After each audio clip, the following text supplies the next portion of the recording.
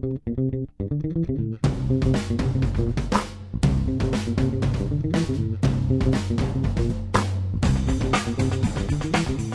there, it's Gary Parrish. It's Thursday, August 11th, and this is the Eye on College Basketball podcast. I got Matt Norlander with me, and together, he and I have launched our Candid Coaches series over at cbssports.com. Basically a series where we try to talk with more than 100 Division I college basketball coaches. We grant them anonymity in exchange for honesty, and we ask a series of questions, some of them serious, some of them not so serious, hopefully all of them interesting. And so that started launching this week. We've now posted 2 questions, cbssports.com. We'll run through both of them here. But the first one, and Norlander, you handled the heavy lifting on this one, was on whether the NCAA should refuse to host any more NCAA tournament games in North Carolina until the HB2 law is amended or eradicated. 56% of the coaches we polled, and again, it was more than 100 different coaches at all levels of the sport, both head coaches and assistants. 56% of the coaches we polled said yes, the NCAA should refuse to host any more NCAA tournament games in North Carolina until the HB2 law is amended or eradicated, basically following the NBA's lead. Did that number surprise you? Because though we've been able to make the headline, majority of college coaches are in favor of this, it still seemed kind of low to me. I wasn't surprised we had a majority. I'm surprised it was only 56%. Did that surprise you at all? Yeah, I thought about when we had the question going in, I internally guessed this would be about 65-35, so a little bit of surprise. Now, maybe pull back the curtain just a little bit here on this question. One, obviously, has a news element. This is one. Mark Emmert has spoken out on these kinds of things, both in regard to Indianapolis and Indiana, with state laws there where the NCAA is located. He has spoken out about basically the NCAA is getting closer and closer to having a no tolerance for intolerance kind of policy. And at the Final Four this year, Emmert spoke out prior to the NBA and Adam Silver making their move, pulling the NBA All-Star game out of Charlotte. Emmert basically put this on the table that North Carolina is not simply guaranteed to host the NCAA tournament every year just because, it's a state that obviously so feverishly supports the tournament in college basketball and all that. So there is a news element to all this, given the HB2 has kind of consistently been in the headlines. There have been consistent protests, and obviously most recently when we were on the road, the headline broke that Adam Silver pulled the All-Star game out of Charlotte for 2017. You got more yeses than I did, but I started the same way you did. Because at first, I'd say through the first 30 coaches I got, I would say it was probably polling at a 20 yes, 5 no, 5 no opinion. And by the way, I knew I was going to get some no opinions on this because basically, I either talked to coaches, called them, text some emails, and on some of the emails, coaches just wouldn't answer the question. And so I'd go back at them, I need an answer. And sometimes coaches would be like, well, I don't really have an opinion. And I'd say, okay, do you truly have no opinion here? Because this is anonymous. And most coaches then gave me a yes or no, but a few still were just like, dude, I just don't care about this issue whatsoever. And to me, that wasn't good enough. It's a yes or no question, and this is certainly something that will have impact on college basketball because, honestly, it's a huge deal in that state every single year. I was surprised that there were as many no's, but I knew we were going to get some. And the other element here, GP, is that I wondered if coaches would be motivated in a halfway cynical way of saying, yeah, let's pull it out of North Carolina because Duke and Carolina get a game or two there. Well, I did get that from one coach.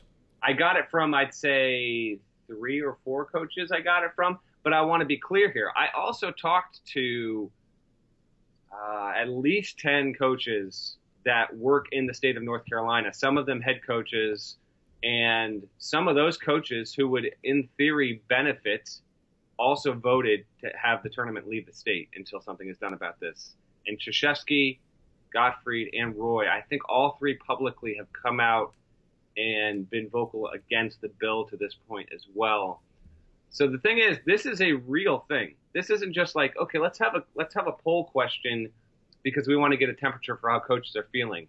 The NCAA has sent out a questionnaire. This was another thing that came out when we were on the road, GP. it has sent out a questionnaire to every single city bidding on future NCAA hosting abilities and sites.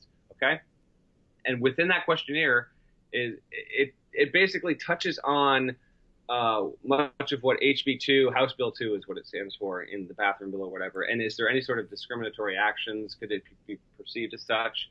So the deadline for that to be filled out and sent back to the NCAA is on Friday, tomorrow, the day after recording this podcast. So this is a very real possibility that in the next few weeks or whenever the NCAA gets through all this process, we could have a headline that says the NCAA is pulling out of North Carolina until something changes here. This is not something that's far off. This could actually be a huge thing. And within that, there are actual reverberations and impacts within college basketball because, again, the state hosts a regional site or a first weekend site every single year. Yeah, to the extent that we got no, I think when you break it down, the yes answers are pretty self-explanatory. Like, of course, this bill is in lots of people's minds, ridiculous. And if the NCAA can play even a small role in getting it changed or removed, then the NCAA should do that, right? That's the typical yes answer. The no wasn't no, I support the bill. At least from the coaches I talked to, it wasn't no, because I support this bill. It was no because, like, let's just keep, like, I don't need college basketball getting mixed up in politics. Like, I just feel like we should keep them completely separate. Does that line up with what you mostly heard from coaches too? To a certain extent, some coaches definitely said that. I definitely got some, I don't talk politics, I don't want to deal with politics, let's just play the games. But I'm sorry, like, sports is politics and always has been and always will. Now, within the actual context of playing games, obviously that's not the same thing. But just because you don't want to address the issues that are very real inside of that state and nationally, it doesn't mean that, college basketball gets to. That's how, that kind of status quo thinking is kind of how people get in institutions and states and organizations get themselves into trouble. So I actually think the NCAA should be commended, no matter where you fall on the side on the issue. To me personally, to me, it's a discriminatory bill. Okay. And if you're going to have that, and you've had the PGA Tour already pull an event out of North Carolina, and you've had major musical acts by means of protest pull their concerts out, the only way that you can affect true change is to hit people in the pocketbook and hit them on an economic level. Now, is it a go around? In some ways, yes, but sometimes that's the only way that you can actually do it. So to the coaches that want to keep their head down and focus on basketball, I get that. But I do want to give a lot of coaches credit here, because I will say, whereas many fans might just see the coaches of these programs as just purely basketball coaches, and that's their job, is to win games first and foremost, start and end of it, without a doubt. A lot of coaches had some really interesting, introspective responses on both sides of it, by the way. If you go to the story, I really encourage everyone to check out the story and the one we're going to talk about here with the best player and all that. There's a coach who opposes it, and he gives a reason why he understands it, but he also has daughters, and it really makes him uncomfortable. There's a human element to that as well. So a lot of these guys, they don't often feel the need, and there really isn't a huge opportunity or desire for them to speak out on these issues in a public manner. And to be honest, they don't do it because there would be obvious drawbacks with that. But they definitely think about these issues, and they have opinions on them. A lot of them, not all coaches, but plenty of them do. And you'll see I don't want to spoil what we have coming next week and the week after, but we've got a couple other topics coming. One that Parrish suggested that I can't believe I didn't think of, and it is fantastic. But the insights from these coaches, they're really, really good. And part of me wishes that they would be willing to speak on the record about them. But the reality is there's no true benefit for them in the big picture to do that. So that's why we give them the cloak of anonymity. And in exchange for that, they trust us, and they're willing to. Sometimes I'm surprised by how much some of these coaches will even share with me, because in some instances, they're coaches I've talked with, 4 or 5 times, but I don't know them like tremendously well, and they'll offer up this stuff, and it's rather surprising and impressive. Yeah, I mean, you just have to. I mean, and that's sort of a basic principle of reporting and building relationships. You just have to. They have to know they're not going to get burned, and we have to date never burned anybody, nor would we. So, so I think coaches have, at least the feedback I get, they're intrigued by this series every year, and for the most part, happy to participate. I'm with you. I think the NCAA should be commended for even considering taking such a public and real stand against this bill, because it is a discriminatory bill, at least in my mind and in a lot of people's minds. And I wrote a few weeks ago, I thought Mike Krzyzewski should be commended for taking a stand, because Mike is I mean, I don't know if he's registered, but like Mike's a Republican. Like Mike has raised money and donated to Republican candidates. It is probably not incredibly popular for Mike to have the opinion he has in such a public way with some of his friends. Because again, he's on, for the most part, on that side of the aisle, and yet he was willing to take a stand and he's arguably the most important voice in sports in that state, depending on how you rank Michael Jordan, I guess. But I thought Mike should have been commended, and I think the NCAA should be commended, because this bill, it is going to be on the wrong side of history. Whether we look back in a year, 5 years, 10 years, 20 years, you'll look back on it and go, what? I agree. And so, like, if the NCAA and the NBA and the PGA Tour and Pearl Jam and Bruce Springsteen and any of the other acts who have canceled shows in that state to take a stand against this bill, if they can, as you put it, hit that state in the pocketbook, and to hopefully force change, I'm for that.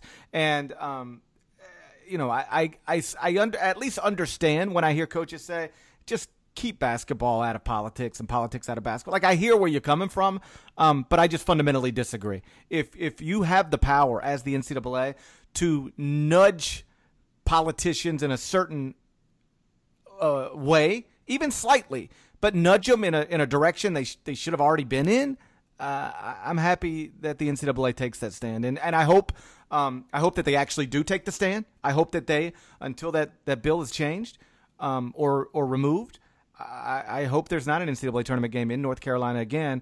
And if that is the last straw that brings about change, then round of applause for the NCAA, as far as I'm concerned. If it, who's to say that it would be? But if it was, that'd be interesting. Now the tournament, I'm almost positive, will be played. Like, it will be played next year in Carolina. I'm almost positive there again, because they get a first weekend site almost every year. But it would be going forward that cities are bidding on hosting duties. So it could, Carolina could also get caught up in a calendar game here where it doesn't pass the test, so to speak, with that questionnaire with the NCAA, loses out hosting rights for a year or two. Change comes and maybe it gets it back. That could very well be what we're doing. Well, that's what the NBA basically, put a carrot on the table. They said, hey, listen, we are taking the 2000, what would it be, 17? Yeah, next season's All-Star game was scheduled, I'm almost positive, for Charlotte. They took it. Yeah. They're going to put it, I think it's already been announced, in New Orleans, or it's going, like... Yeah, Orlando, one of the two, yeah. Okay. But the NBA, while doing that, also said, we don't have a site for 2019 yet. If you want that, it's yours. Change the bill. We'll come to you in 2019. Change the bill. And so that is an incentive for because forget just like how cool it is to have LeBron and Kevin and Steph in your city for that weekend and all the stars that come along with it. It is a massive it makes a massive economic impact on the city and the state. Restaurants, bars, hotels, Uber drive, everybody. And so like there's a real financial incentive simply from the NBA perspective for North Carolina to amend that bill. And so who knows whether they will. But if the NCAA puts a financial incentive and the NCAA puts up financial incentive and different acts that are touring, put a financial incentive on the table for the bill to be changed, well, that will be the reason. If it is changed someday, a combination of all these things will likely contribute to One more quick thing, GP, before we transition. Also, I did have a few coaches, and people will naturally respond that, this is the action of legislature, and the greater public of North Carolina shouldn't be punished. I get that, but at the same time, you can, attempt to retroactively change that, not retroactively, but going forward by, voting in your elections and voting. Right. If you have an issue with what's happening here, then you need to take a look at who's in office and then maybe vote accordingly going forward. So that's basic local government. I mean, I understand what people are saying with that, but the people of North Carolina are being put in this spot to begin with because of who was put in office. Right. To the extent that people in North Carolina are being punished for this bill, because I heard this as well. Like, the people of North Carolina didn't have anything to do with this bill. Well, they elected the people who did. So vote them out of office, and then you get all the other things you say you want. You want an NBA All-Star game, you got it. You want NCAA Tournament games, you got it. Not to mention all the other stuff that goes along with it. So the only people who can change this bill, besides the politicians, are the voters in North Carolina, because they can put new people in office who will then change the bill. So ultimately, this is the way things get done in this country. And so I again, not to repeat myself, but I think I'm impressed that the NCAA is willing to take a stand, or at least considering taking a stand. And I'll give them a round of applause if they actually do it. The other question that's already posted from this Candid Coaches series is one that we do every year, just because it's simple and it is interesting to see the answers, because as well as we like to think we know college basketball, we're not basketball coaches. So I'm always intrigued to hear which players are valued most by college basketball coaches. And so the question's a simple question. If you could take any Division I player in America, put him on your team for this season, who would you take? And Grayson Allen got more votes than anybody else. He's obviously the Duke Junior, averaged, I think, like 22 and 5 last season. Going to be a preseason first-team All-American, if only because not a single first-team AP All-American from last year is back in school. Not a single second-team AP All-American from last year is back in school. I think Grayson was a consensus third-team All-American, and he's the only one who's back in school. So he is the most decorated returning player in college basketball. So it's not surprising there. What was interesting is that two of the top three are actually Duke players. It's Grayson Allen first, Harry Giles second. And I think Giles would have probably been the number one vote getter if not for the multiple ACL surgeries, because I heard that from a lot of coaches. If he's healthy, he's the guy. But he hasn't played basketball since last November. Is he going to be physically able to dominate the way his talent suggests he should? And is there like a rust factor as well, which are fair points. But Grayson Allen 1, Harry Giles 3rd. Duke is loaded. That's not exactly breaking news. Yeah, okay. So this one, normally when we do this every single year, and it always is interesting to see what players get the most nods. Sometimes it's fairly predictable. I would have guessed Giles would have won this going in, and in fact, I want to say like 5 of the first 7 coaches I contacted gave me Giles, and so early on I thought he was going to be the runaway. Didn't end up happening that way. This is as spread out a vote as we have ever had going into a season. We have never had more players mentioned than we do. It's never been this. I mean, Allen wins it at 13%, which is unusually low. And then between him and Jenkins, Chris Jenkins at Villanova, you've got, 11, 12 players that have anywhere between 5 and 13%. And that's still not including, by the way, I think if we were to do this at the end of the year, the guy who came in 12th, Dennis Smith at North Carolina, I think he would be a top 5 choice among coaches, because I think he and Monty Morris, not Melo. I like Melo Trimble fine, but I actually think Monty and Dennis will go back and forth as being the country's best point guard next year. How about this, GP? You're not calling Markelle Fultz a point guard? More combo-ish, I guess, than like Dennis Smith. Yeah, I mean, Dennis Smith is crazy athletic, and he's not true point guard. They're all kind of similar. Fultz, he is getting a lot of love. I'll tell you this, for people who haven't seen the list yet, the top 5 are Grayson Allen with 13% of the vote, Markelle Fultz with 12% of the vote, Harry Giles with 10% of the vote, Melo Trimble with 9% of the vote, and then Josh Hart with 8% of the vote. The way we do this, because I had some people ask on Twitter, basically Norlander sends me a list of 80 coaches or however many it was that, hey, I'm gonna contact these guys, and then I just stay away from those 80, or what I look at the list and I go, okay, so and so's not on the list. I'll text him. So-and-so's not on the list. I'll call him. So there is no like, hey, you take the ACC, I'll take the Big 12, you take the Big East, I'll take the American Athletic Conference. There is no you take the West Coast, I'll take the East Coast. It is completely random, in the way that we do it.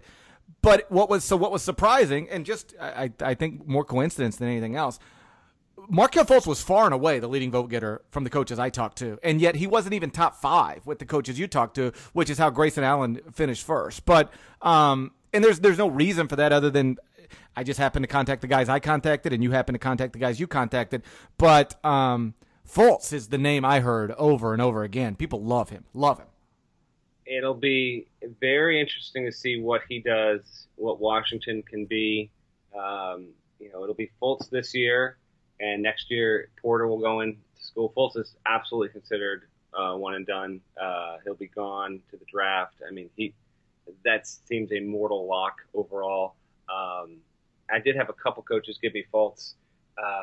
Man, it's going to be super interesting. What I was kind of refreshed to hear was that Josh Hart got a lot of votes because I think Josh Hart has a really good chance of just by nature of being on a Villanova team that I would have a hard time I can't see them being worse than a 3 seed, and that's like worst case scenario. They'll put up good numbers. He's like a lock to be a first or second team All-American at the end of the year, in my opinion. So he got some votes, but so did Chris Jenkins, which was a little surprising to me. GP, how about this though? We get Allen, Giles, and then Jason Tatum, who's a super smooth freshman at Duke. So 3 Duke players basically in the top 10, and yet only 1 Kentucky player got multiple votes, and that's Malik Monk. Bam Adebayo got 1, I think. Kind of interesting because Duke is the number 1 team. It's our number 1 team heading into the season. Kentucky is number 2, and yet in the eyes of coaches, Duke has the better lineup at the top, I guess you could say. Yeah, and I think, Robin, really, in the eyes of coaches, in the eyes of NBA scouts, in the eyes of anybody outside of Kentucky fans, and maybe even most Kentucky fans, like Duke's loaded. I mean, Harry Giles and Jason Tatum could go 1 and 2 in the NBA draft. I don't know that they will, but because again, people love Markelle Fultz, but it won't be surprising if Giles and Tatum go first and second in either order, and then Grayson Allen's a first round draft pick. They can start if they want to, and I don't think they will. But they could theoretically start a future first-round draft pick. Duke could. Not just a future pro, a future first-round draft pick at every spot on the floor. And so they're loaded. What I did find interesting is that there were only 4 schools that got multiple players who got multiple votes. And those schools were Duke, Kentucky, Villanova, and Kansas. And those are the schools that we have first, second, third, and fourth in the preseason top 25 and 1. Yeah, so it sort of lines up that way. Although, with all due respect, I was a little surprised Devontae Graham got votes.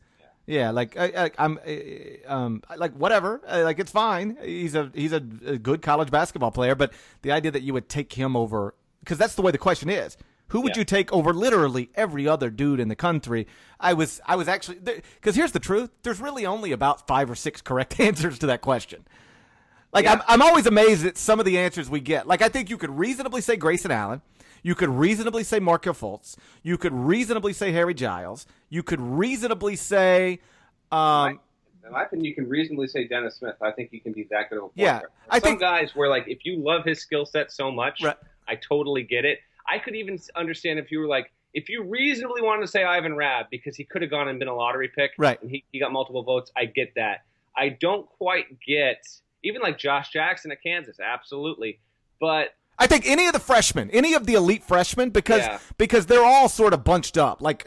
Josh Jackson, Markelle Fultz, Harry Giles, Jason Tatum, Dennis Smith. They're I think you could find a college coach who might like any of those over all of the other freshmen in America. So any of the freshmen makes sense. But as far as the returning players, Grayson, obviously. I think you can even say Melo Trimble if you just say, hey, I want a steady point guard who can score, who's seen it all. Without a doubt. Yeah, I think you could rationalize the pick of Melo Trimble. I think you could rationalize the pick of Josh Hart, even Monte Morris, maybe Dylan Brooks. But After that, I mean, maybe Ivan. Yeah, but there's some really like strange answers where it's almost like, do you understand the question? Like, why are you taking this kid when I'm telling you could take Markelle Fultz, or you could take Grayson Allen, or you could take, Monte Morris or Josh Hart. So there's some silly answers, but there's only a handful of actual answers that are sensible. Well, and let's rewind the clock a year real quick. So last year when we did this question, Denzel Valentine and Buddy Hield did not crack our top six. How about top that? Six Right. was Dunn at 26%, and that was a fine answer. And at the time, we thought that was, and that eventually, I mean, Dunn was he was a really, really, really good player last year. Obviously, Ben Simmons was second with 21%. Nying at Iowa State, who was an All-American, was 20%. Melo Trimble 6%. Dan Vliet was 5%, and Scala Bissiere was 4%. I'm looking here at others receiving votes. Hold on, man. See, last year was a much thinner field. Buddy Hield did not receive a vote, and Denzel Valentine did not receive a vote. We did this last year. They both won Player of the Year national awards last season. I don't expect that to happen this year in regard to, I think the list is so widespread. I think that basically that when you go and look at the story, the guys that we have listed, I think it's a fair presumption that one of those guys, and if it might be a two-man situation like we had last year, will wind up being National Player of the Year. But I did check that because I thought, did we get any? I thought we got Hield. I was like, did we get any Valentine? We didn't get either of them. Right. Coaches last year. So these guys know what they're talking about, but it absolutely can be a guessing game as well. So we'll see. Yeah. Like last year, for instance, we had 3 players, the 3 you mentioned, get above 20% of the vote. Basically, the majority of the votes last year went to one of 3 people. This year, nobody got more than 13% of the vote. And we had it's completely wide open. That's the main takeaway from it, is that in some years there is an obvious answer. Like a couple years ago, it was like basically, without looking at it, I remember it being basically like people answered Frank Kaminsky or they answered Jalil Okafor. So it was like, do you want the established returning player or the top guy in the country coming into school, or maybe it was Karl Anthony Towns as well. But there was like really only 3 different answers to the question, reasonable answers to the question. This year, there's we got a whole bunch of different answers, and so the National Player of the Year race, I think, is going to be interesting. And though I would be surprised if the eventual National Player of the Year isn't somebody we've listed here. College basketball is one of those sports. Nobody was talking about Adam Morrison as a Player of the Year until he became Adam Morrison with the mustache, and nobody was really talking about Jimmer, I don't think, as a National Player of the Year deal until Jimmer Mania took over. So college basketball, and I do think that's one of the interesting things about the sport. It always provides somebody. You don't always know who it's going to be. Like obviously, because we just talked about it. Nobody last year this time was talking about Buddy Hield. But none of the coaches. You were. You did have him preseason National Player of the Year, didn't you? I did. Right. Okay. So outside of you, Norlander, nobody was talking about Buddy Hield. But then by January, everybody was talking about Buddy Hield. And that's why it's never... By the way, he was the reigning Big 12 Player of the Year, which is also kind of crazy. Right. I mean, it wasn't like he didn't just totally come from nowhere. But on a national scale, yes. Considering what he did, it was a national breakout season for Buddy. So... yeah, I'd be surprised if one of the guys, but that's also the fun of it, is when you get like a genuinely like a guy come out of nowhere. Right. Have an awesome season. But I'd be surprised if the Player of the Year did not come from the guys who have listed there. Remember, you can check both of those out, those Candid Coaches questions, and we're going to be doing these every week for the next few weeks. You can find them all at cbssports.com. One other college basketball story before we get out of here that's getting a lot of attention this week involves Wichita State's Gregg Marshall, who flipped completely out during the Shockers' foreign trip to Canada. They were playing in Montreal, and he got a second technical and went bananas. Like the video, if you haven't seen it yet, it's posted cbssports.com. It's on my Twitter feed as well. Do you remember a coach going that bananas at multiple officials for more than a minute?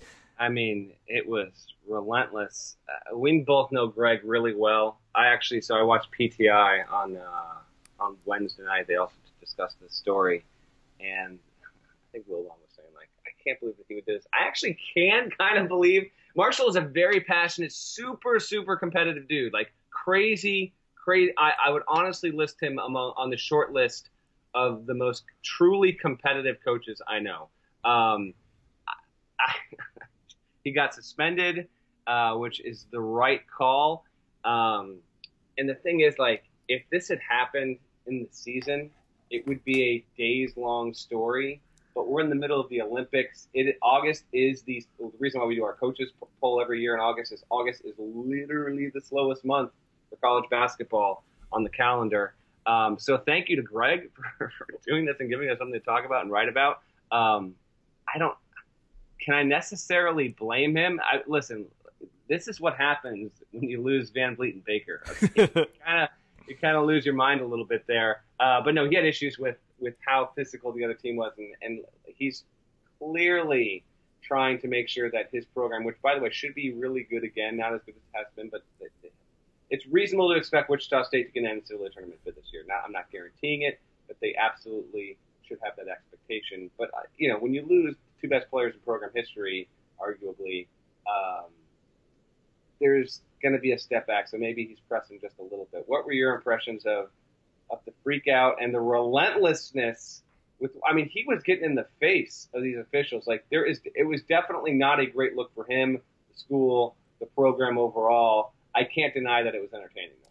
It was entertaining, but clearly out of line. What I don't know how anybody could suggest otherwise. Like you said, we both know Gregg well. We both like him. I like him. I think he's a tremendous basketball coach, like possibly a future Hall of Famer. Whether he retires at Wichita State or takes a top 5-10 job in America somewhere over the next coming few years. But you can't do that. It's and the suspension is deserved. I think the common opinion from at least folks I saw discussing it on Twitter was really just being suspended for one exhibition. Should there be more? I am curious. What if a player did that exact same thing? Forget that it's Gregg Marshall and make it Marcus McDuffie, and he did that exact same thing. Every movement, every word, it's the same video, except it's a player instead of the coach. What happens to that player? I actually think he would be suspended for the rest of the trip.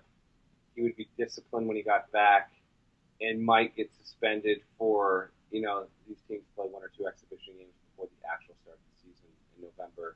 And I think he might get that. In my opinion, I think if it was the exact same thing in McDuffie, who's going to be a huge factor for Wichita State this upcoming season, I actually don't even think that he would get suspended for the first half of the season. That's my guess, because, correct me if I'm wrong, I did only watch the video once. Does Marshall ever physically, clearly get into the ref? No, there was no contact. He never made contact with an official, but he made contact with everybody on his roster and all of his assistants. Normally, when it's a hold me back situation, it's like a fake hold me back. This was like a legitimate, no, you gotta hold Gregg back right now, because he did get right up and close, but because there was no physical contact, that's why I think it would be the same. What do you think it would have been if it were Devin Downey who flipped out like that?